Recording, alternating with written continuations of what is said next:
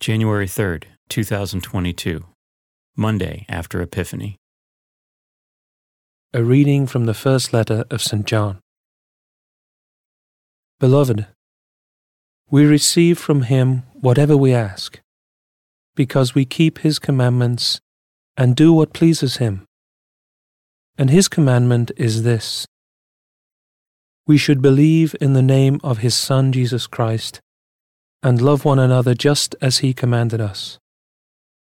Those who keep his commandments remain in him and he in them. And the way we know that he remains in us is from the Spirit whom he gave us. Beloved, do not trust every spirit, but test the spirits to see whether they belong to God, because many false prophets have gone out into the world. This is how you can know the Spirit of God. Every spirit that acknowledges Jesus Christ come in the flesh belongs to God, and every spirit that does not acknowledge Jesus does not belong to God. This is the spirit of the Antichrist, who, as you heard, is to come, but in fact is already in the world. You belong to God, children, and you have conquered them. For the one who is in you is greater than the one who is in the world. They belong to the world. Accordingly, their teaching belongs to the world, and the world listens to them. We belong to God, and anyone who knows God listens to us, while anyone who does not belong to God refuses to hear us.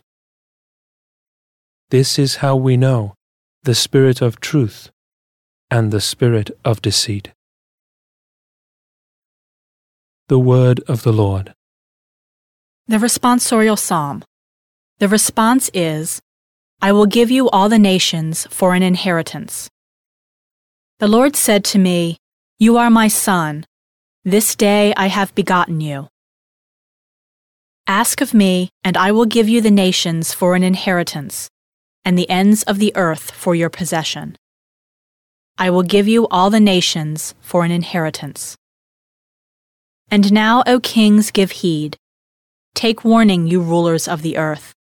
Serve the Lord with fear, and rejoice before him. With trembling, rejoice. I will give you all the nations for an inheritance. A reading from the Holy Gospel according to Matthew. When Jesus heard that John had been arrested, he withdrew to Galilee.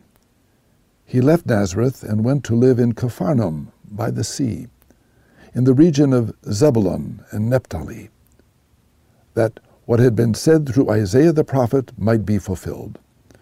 Land of Zebulun and land of Naphtali, the way to the sea, beyond the Jordan, Galilee of the Gentiles.